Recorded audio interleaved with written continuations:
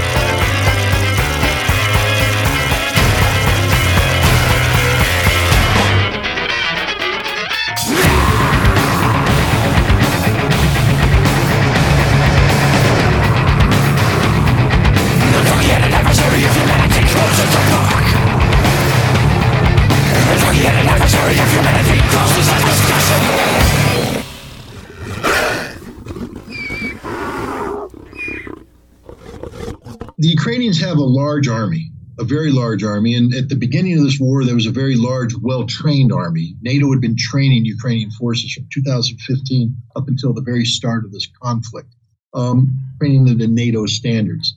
And so these are well-motivated, well-led troops. Now, many of these guys were suffered. I mean, an elite unit, the elite special forces unit of Ukraine, their commander said sometime in the summer of 2022, he said, I've lost 80% of my men. 80%. These are the best. These are men that were trained to NATO standards. When they would have training exercises with NATO, the NATO forces, our guys, special forces, Green Berets were going, these guys are pretty damn good.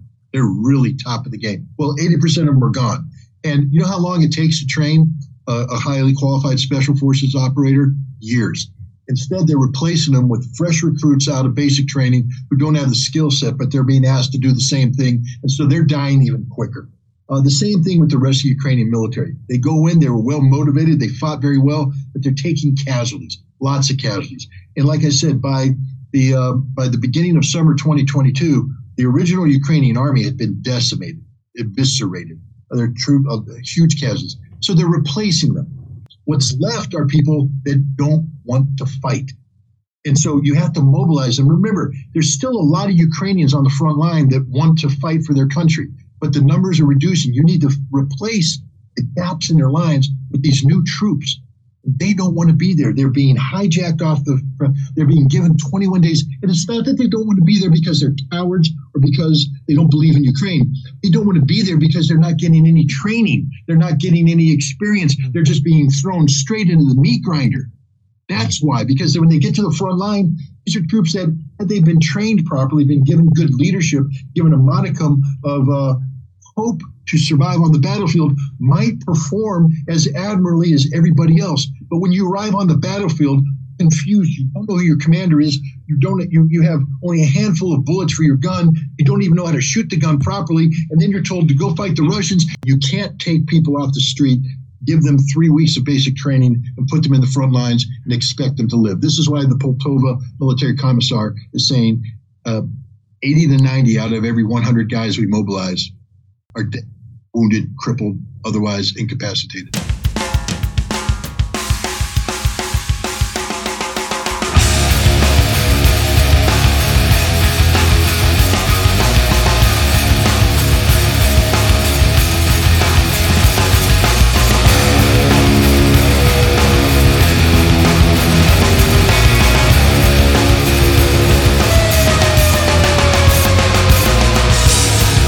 Is everyone afraid?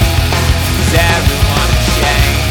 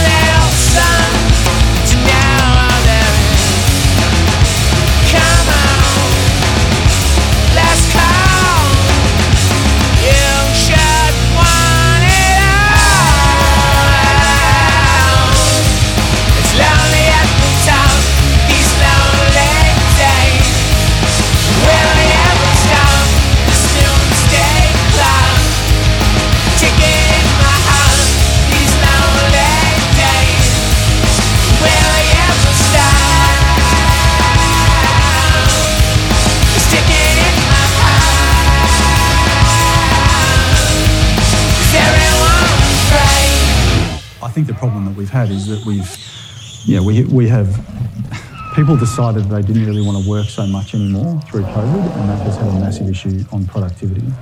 Tradies have definitely pulled back on productivity.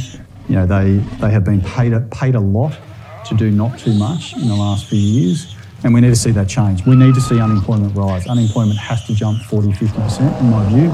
We need to see pain in the economy. We need to remind people that they work for the employer, not the other way around. I mean, there's been a systematic change where employees feel the employer is extremely lucky to have them, as opposed to the other way around. So it's a dynamic that has to change. We've got to kill that attitude, and that has to come through hurting the economy, which is what the whole global, the world is trying to do. The governments around the world are trying to increase unemployment to get that to some sort of normality. And we're seeing it. I think every employer now is seeing it. I mean, there is definitely massive layoffs going off. People might not be talking about it, but people are definitely laying people off, and we're starting to see less arrogance in the employment market, and that has to continue because that will cascade across the cost balance. I've been selling my soul, working all day, overtime hours for bullshit pay, so I can sit out here and waste my life away, drag back home and drown my troubles away. It's a damn shame what the world's gotten to for people like me, people like you. Wish I could just wake up and it not be true, but it is. Oh, it is living in the new world with an whole soul.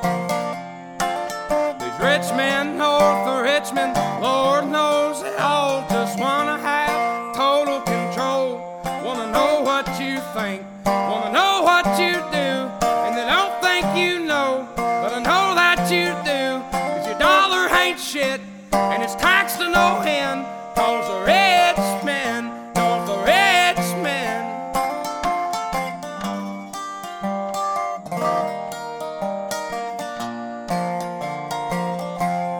I wish politicians would look out for miners, and not just miners on an island somewhere. Lord, we got folks in the street, ain't got nothing to eat, and the obese milking welfare. Well, God, if you're 5'3" and you're 300 pounds, taxes ought not to pay for your bags of fudge rounds. Young men are putting themselves 6 feet in the ground, 'cause all this damn country does is keep on kicking them down.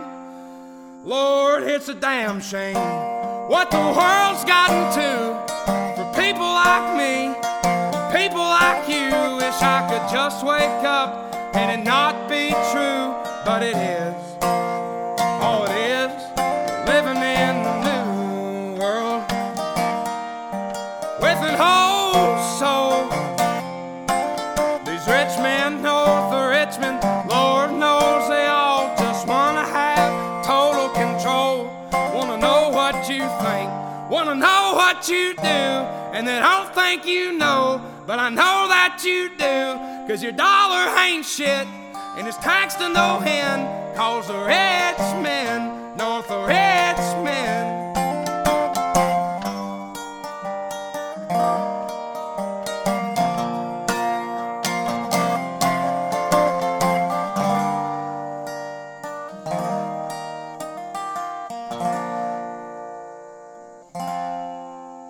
I've been selling my soul, working all day, overtime hours for bullshit pay.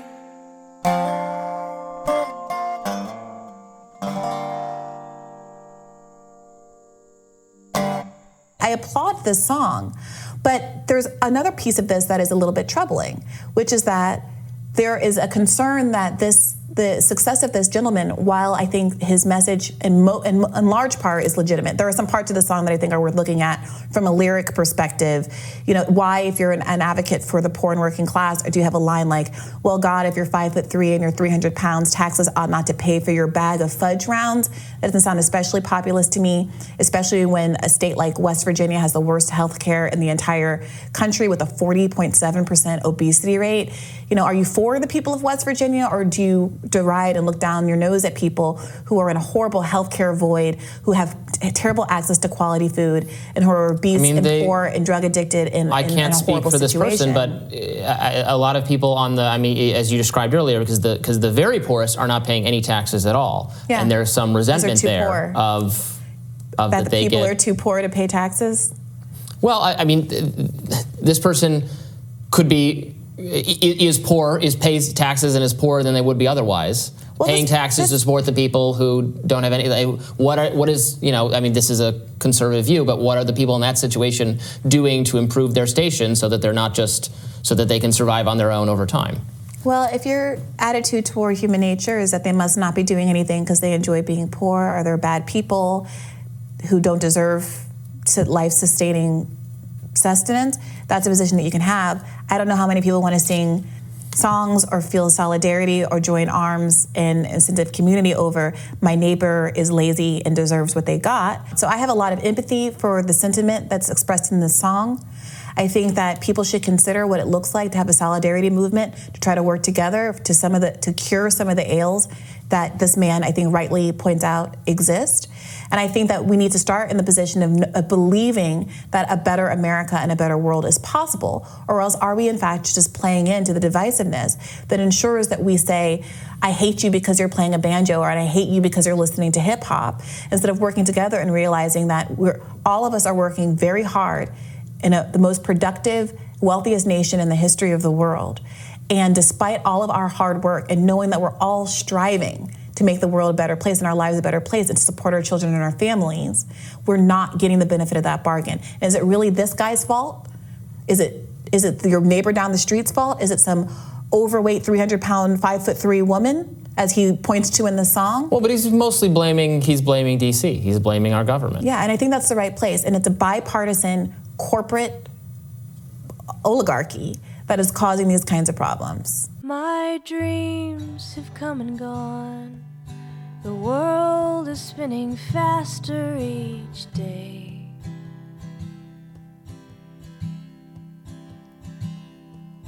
And I am not the one my future promised I'd be.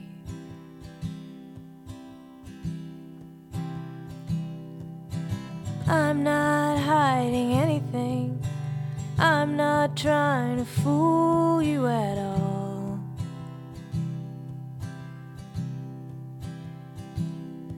You keep expecting everything. We're not like our pictures on the wall. There's nothing wrong with us. We still belong. But that's all there is. So stop all your dreaming. It makes me so sad. Let's keep what we have.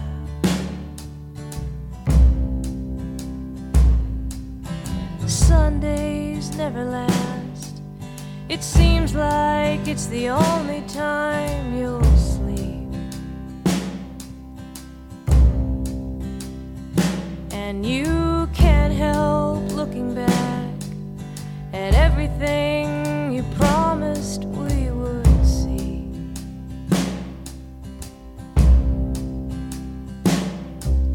You go out almost every night, pretending you're like everyone.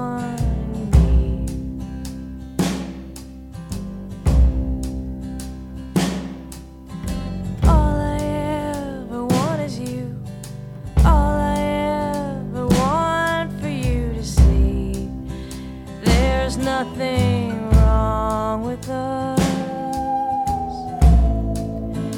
We still belong.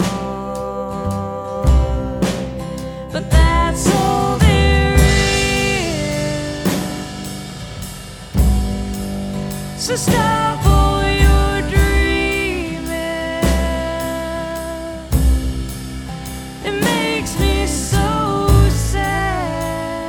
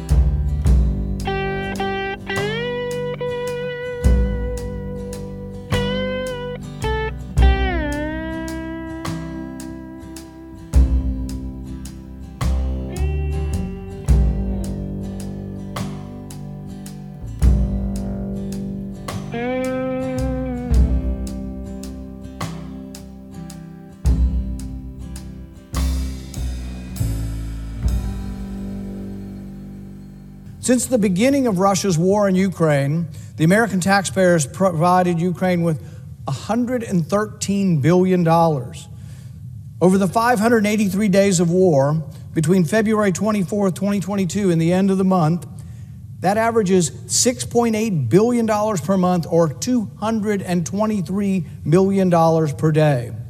There's a lot of things that we need to fix in our country before we borrow money to try to perpetuate a war in another country.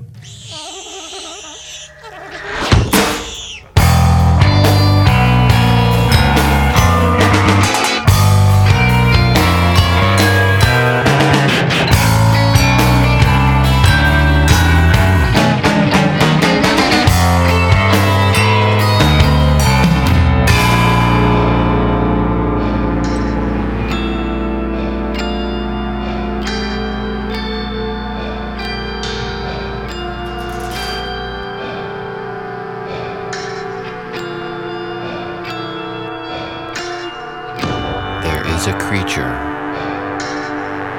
that has to feed. It stops at nothing to fill its need.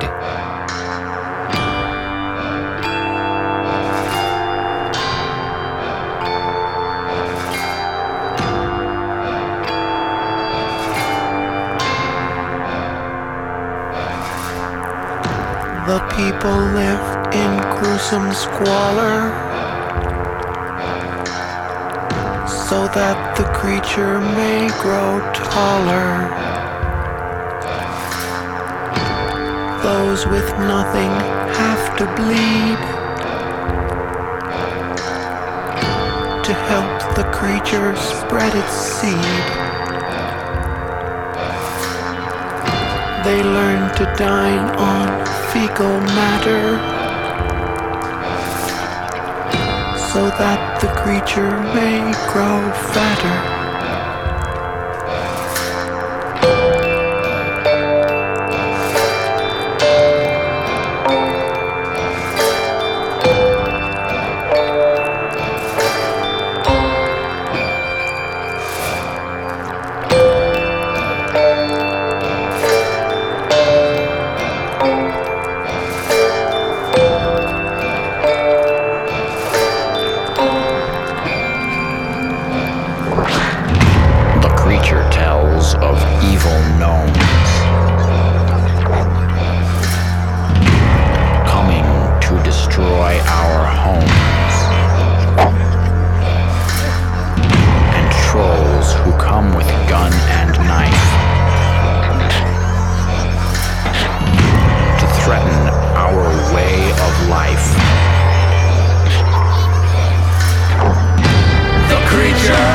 Enslaved our town, but no one thinks to bring it down. Provided with so much distraction, the people can't be moved to action.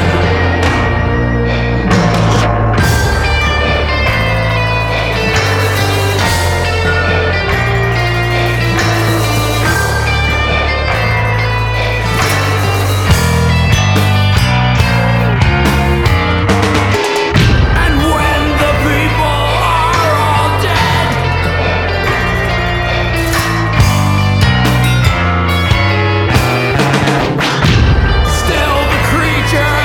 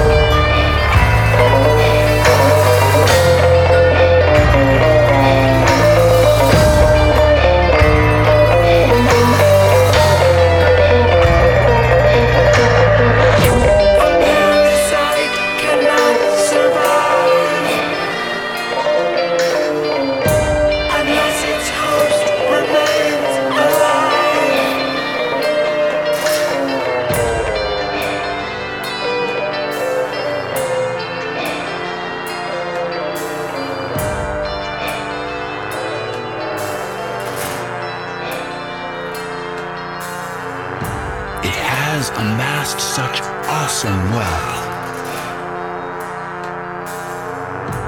Maybe it can eat itself.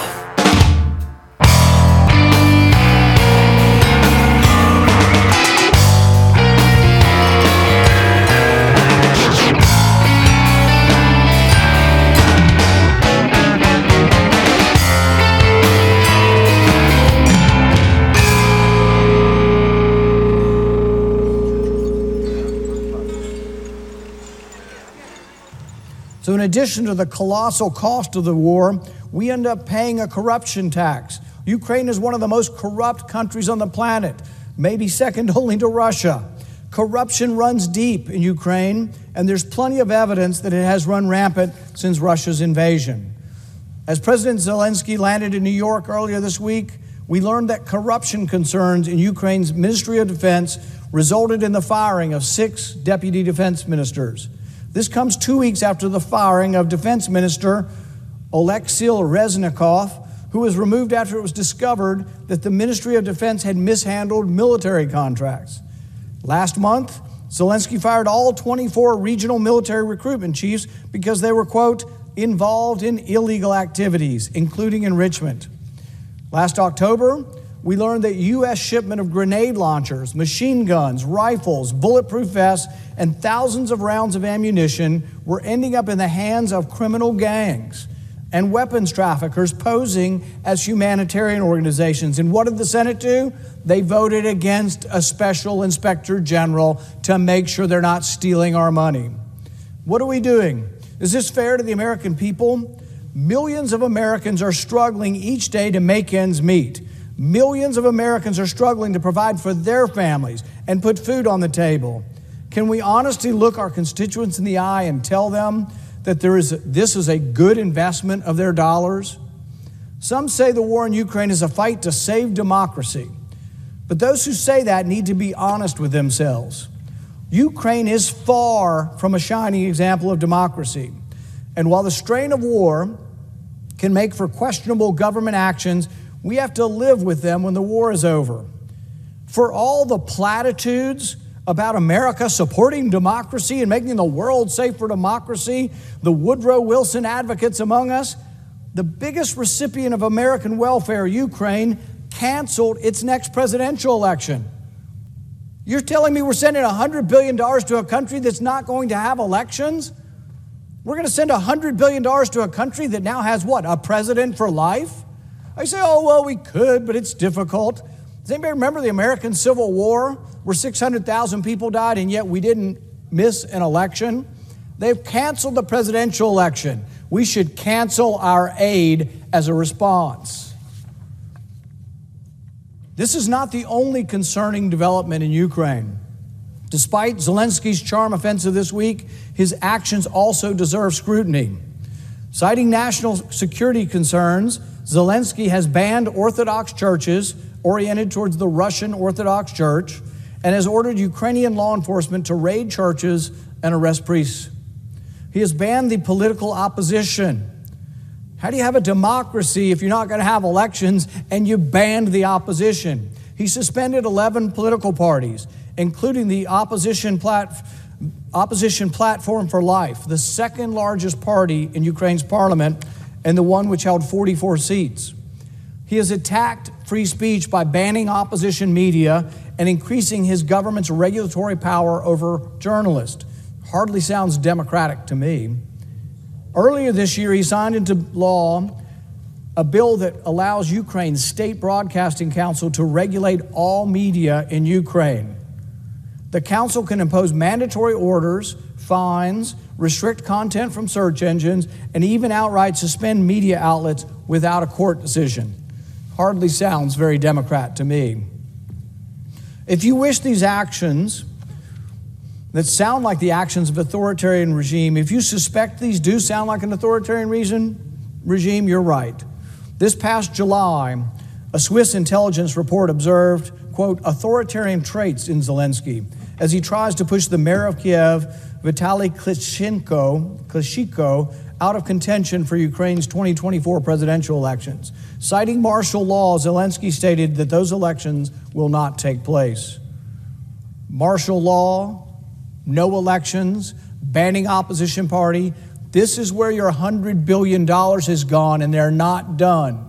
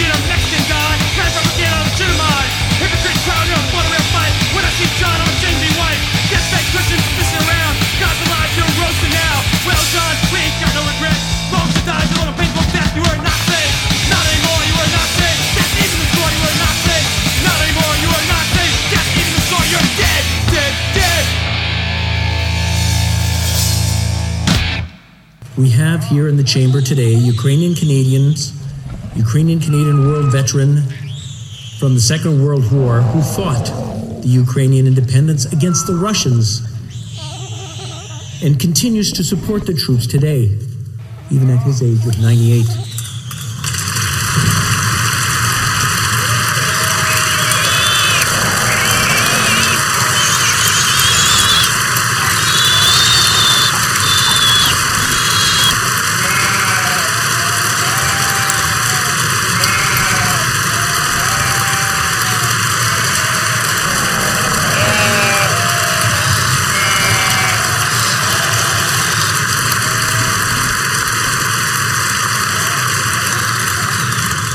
His name is Yaroslav Hunka. And I was going to say he's in the gallery, but I think you beat me to that. But I'm very proud to say that he is from North Bay and from my riding of Nipissing-Temiskaming.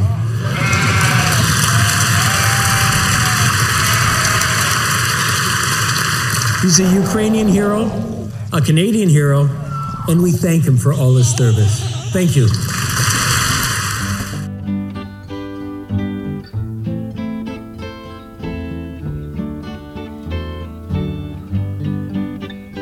Als sie durch die schöne Deutschland gehen, einen Gesang werden singen, ist ein kleiner Melodie in Deutschland für 15 oder 20 Jahre.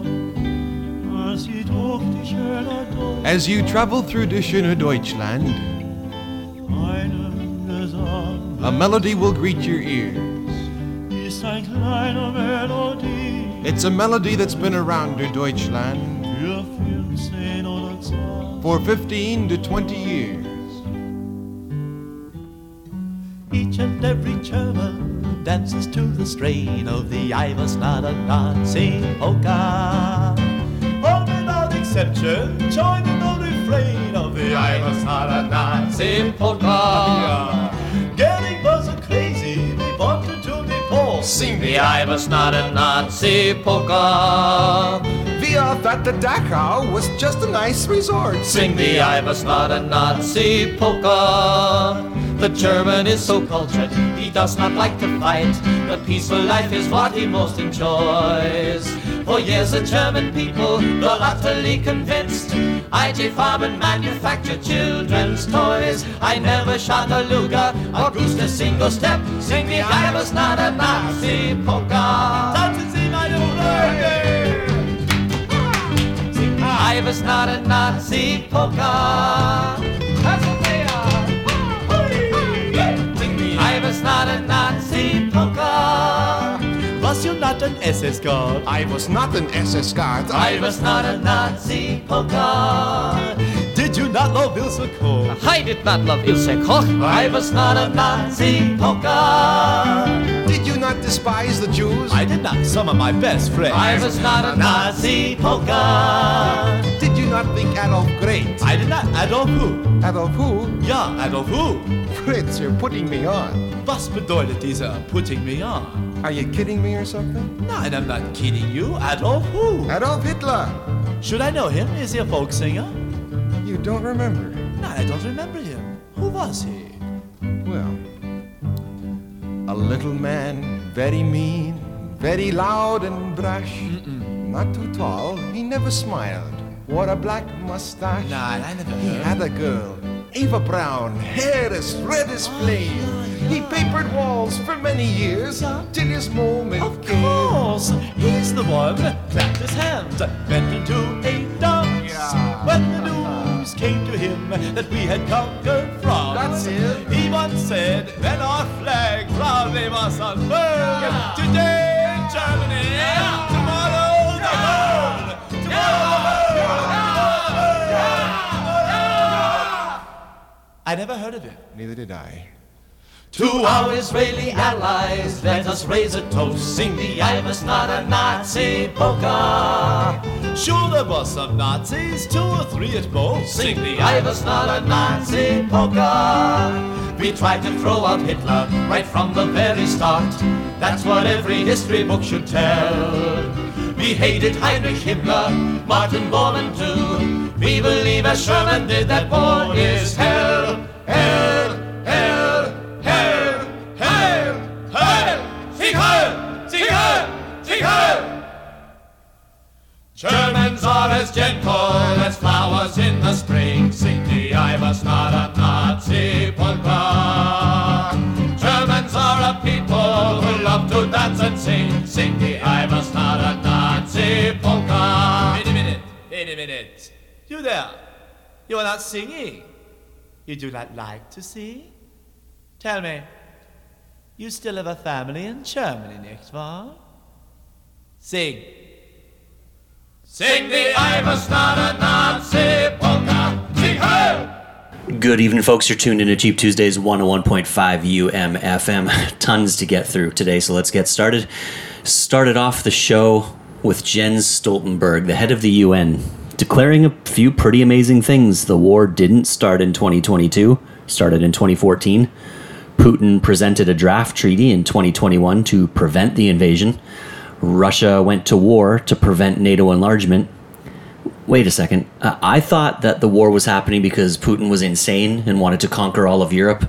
I thought it was an unhinged right-wing conspiracy theory to believe all this stuff about NATO being the cause of the war. Well, now the Secretary General of the UN, Jens Stoltenberg, has just said it out loud. The conspiracy theories, they're all true.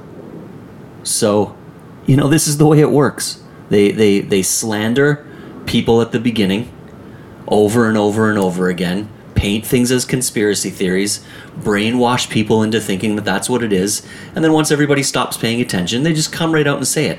And nobody's going to notice. Nobody's going to care. So they'll just get away with it again. Because nobody cares. We had Sleepy Time Gorilla Museum after that, donkey-headed adversary of humanity, and I can't think of a better way to describe a complete joke of a human being like the UN Secretary General and any leader still dumping our money into this conflict that could literally end the world. You know, the lyrics on there that I like, mankind is a plague, breathing hell into every corner of the rotting earth.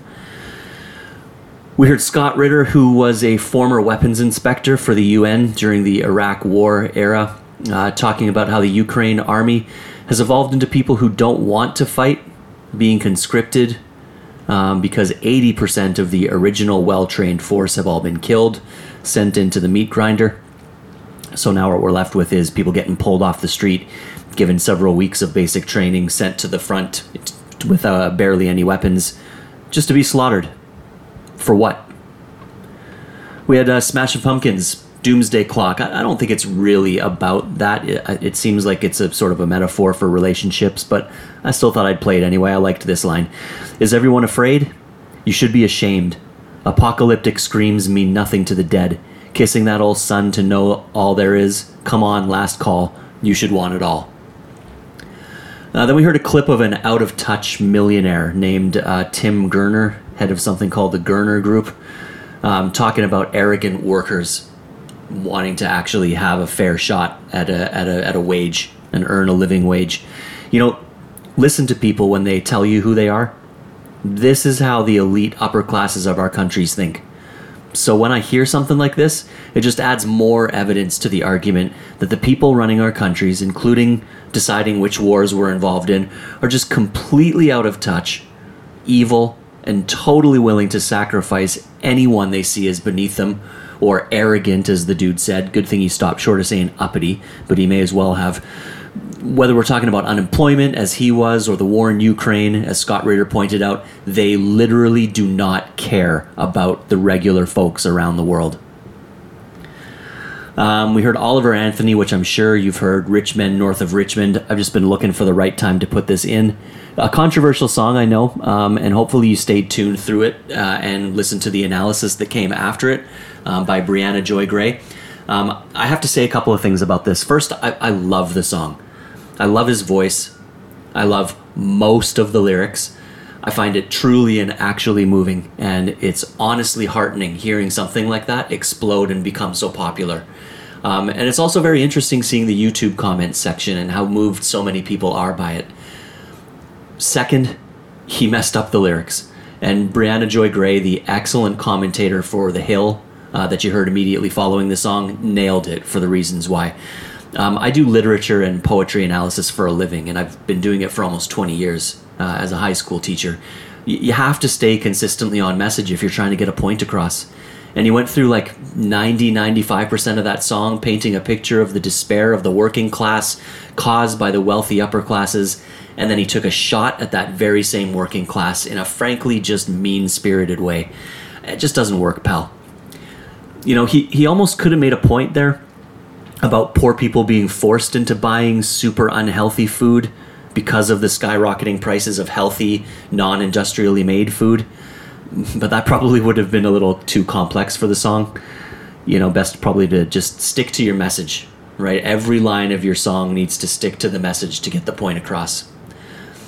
You heard Nina Nastasia, That's All There Is. It's not an anti-war song, and it's not even necessarily about poverty, but the beginning of the song always makes me picture desperate poverty and hopelessness when she says, "My dreams have come and gone, the world is spinning faster each day, and I'm not the one that my future promised I'd be.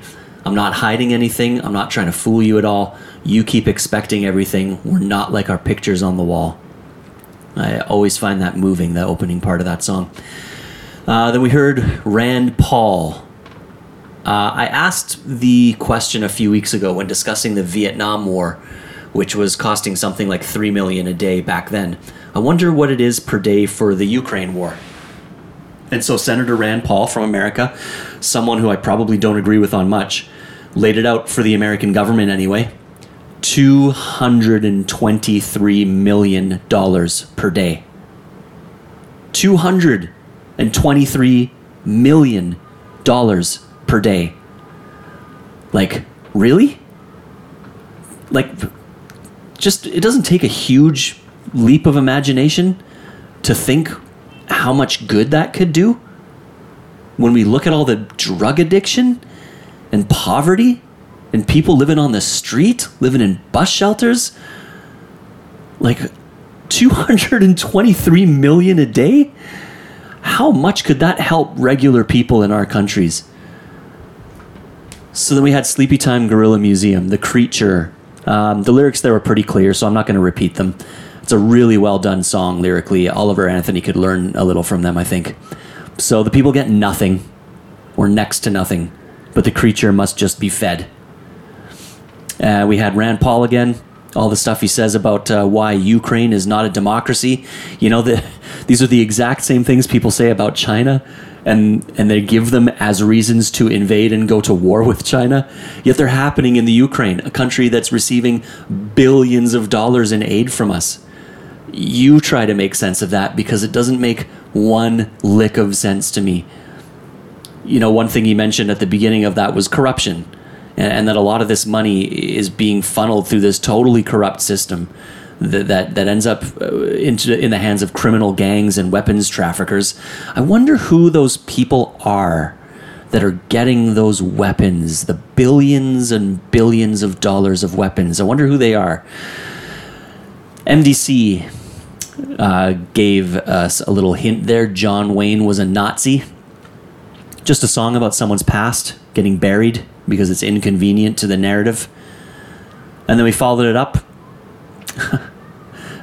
from something that I just cannot wrap my head around this one. This was in the Canadian Parliament earlier this week, late last week, giving a standing ovation to a Nazi, like an actual Nazi. In the news report that I read first, they said it themselves. He fought for Ukrainian independence against the Russians during the Second World War. Okay, like again, this doesn't take a lot of basic historical knowledge. If you fought against Russia during World War II, and you were in a country like Germany or like the Ukraine, you were almost definitely fighting for the Nazis. Russians were on our side during World War II. They weren't on Germany's side. So if you prefer like more evidence than this, and if you want a more authoritative source, B'nai B'rith Canada has come out against this and made a statement on their website, and I'll read it to you. This was September 24th they put this out. They're shocked after Parliament last Friday celebrated a veteran of the 14th Waffen Grenadier Division. During Ukrainian President Zelensky's visit to address Canada's House of Commons last week, Speaker Anthony Rota acknowledged 98-year-old Yaroslav Hunka to demonstrate solidarity with Ukraine as it fends off Russia's unprovoked and illegal invasion. Unprovoked. What? Forget that part. Hunka, who immigrated to Canada after serving in the 14th Waffen SS, a Nazi unit whose members swore allegiance to Adolf Hitler during World War II, received a standing ovation from members of parliament and senators in attendance. The Ukrainian ultra-nationalist ideologues who volunteered to create the SS Galician Division in 1943 dreamed of an ethnically homogenous Ukrainian state and endorsed the idea of ethnic cleansing. The 14th Waffen SS carried out numerous atrocities against civilians in the Ukraine and fought alongside regular Nazi German armed forces in the Battle of Brody. The SS was declared a criminal organization by the International Military Tribunal in Nuremberg. Members of this unit swore fealty to the Führer and the perverted racial ideology of the Nazis. We cannot allow the whitewashing of history, says Michael Mostian, B'nai B'rith Canada's chief executive officer. It is beyond outrageous that Parliament has honored a former member of a Nazi unit in this way. Canadian soldiers fought and died to free the world from the evils of Nazi brutality. We understand an apology is forthcoming. We expect a meaningful apology. Parliament owes an apology to all Canadians for this outrage and a detailed explanation as to how this could possibly have taken place at the center of Canadian democracy. So a Nazi collaborator gets a standing ovation in Canadian Parliament. Like, I just don't even know what to say about all this anymore. We're honestly living in a completely nonsensical, topsy-turvy, upside-down world. Wear a red hat, drive a truck, you're a Nazi. Fight alongside actual Nazis in World War II, get a standing ovation in Parliament. I mean, our leaders are complete clowns by this point. You're telling me that no one in the entire Parliament had the thought that, hey, wait a second, he was in the Ukraine fighting against Russia in World War II. I wonder which side he was on. Maybe we should take a look at his background before we all honor him with a standing ovation in our government.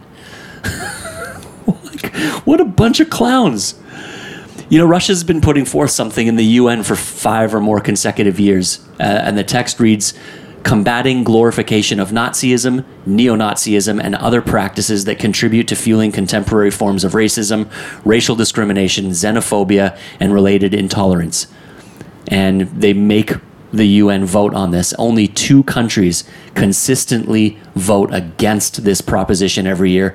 Any guesses as to who those 2 countries are? I'll give you 100 guesses, and your first 98 guesses don't count. The USA and the Ukraine. Canada was one of the 49 countries that abstained from voting on it, by the way, because we're cowards.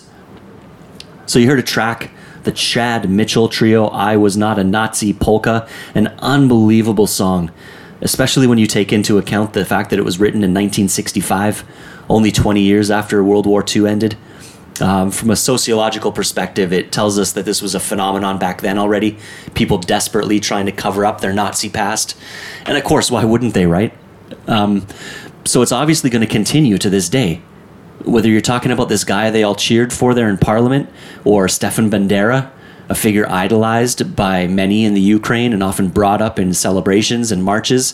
There was one really odd case where there was a Pride Month event, I believe, in the Ukraine, where they were cheering Slava Ukraine and then Slava Bandera. And it's like, he would have had you murdered for being gay, and you're cheering him. Like, it's topsy-turvy, folks, topsy-turvy. I cannot get my head around what has happened to the world. It's nuts, and I came of age politically right at 2001, the September 11th attacks, and have been following really closely media and politics and 21st century history since then. And this is nuts. This is nothing like I ever could have thought would happen. Cheering a Nazi in our public, in our parliament. Wow. So, I mean, just to be clear, okay, because there's a lot of debate around this Nazi issue, anybody reasonable will say that it's not that it's a solely Nazi army, okay?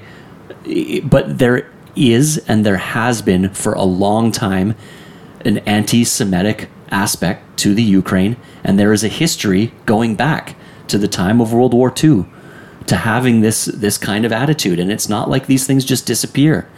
And of course people are trying to cover it up now, because why wouldn't you try to cover it up? You're trying to get billions of dollars of aid from other countries around the world. You've got to cover this stuff up.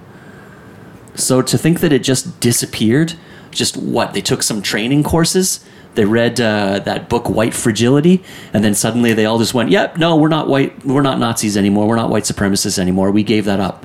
Like, come on. Of course they still are. So, it's just one of like 100 things that are completely wrong with this war. And so it looks like I've completely run out of time. I thought I was going to have time to put in one more song at the end here, but it looks like I'm out of time. So take care of yourselves, folks, and I will try to maintain my sanity, and I'll try to do my best to come back with another show next week. Take care.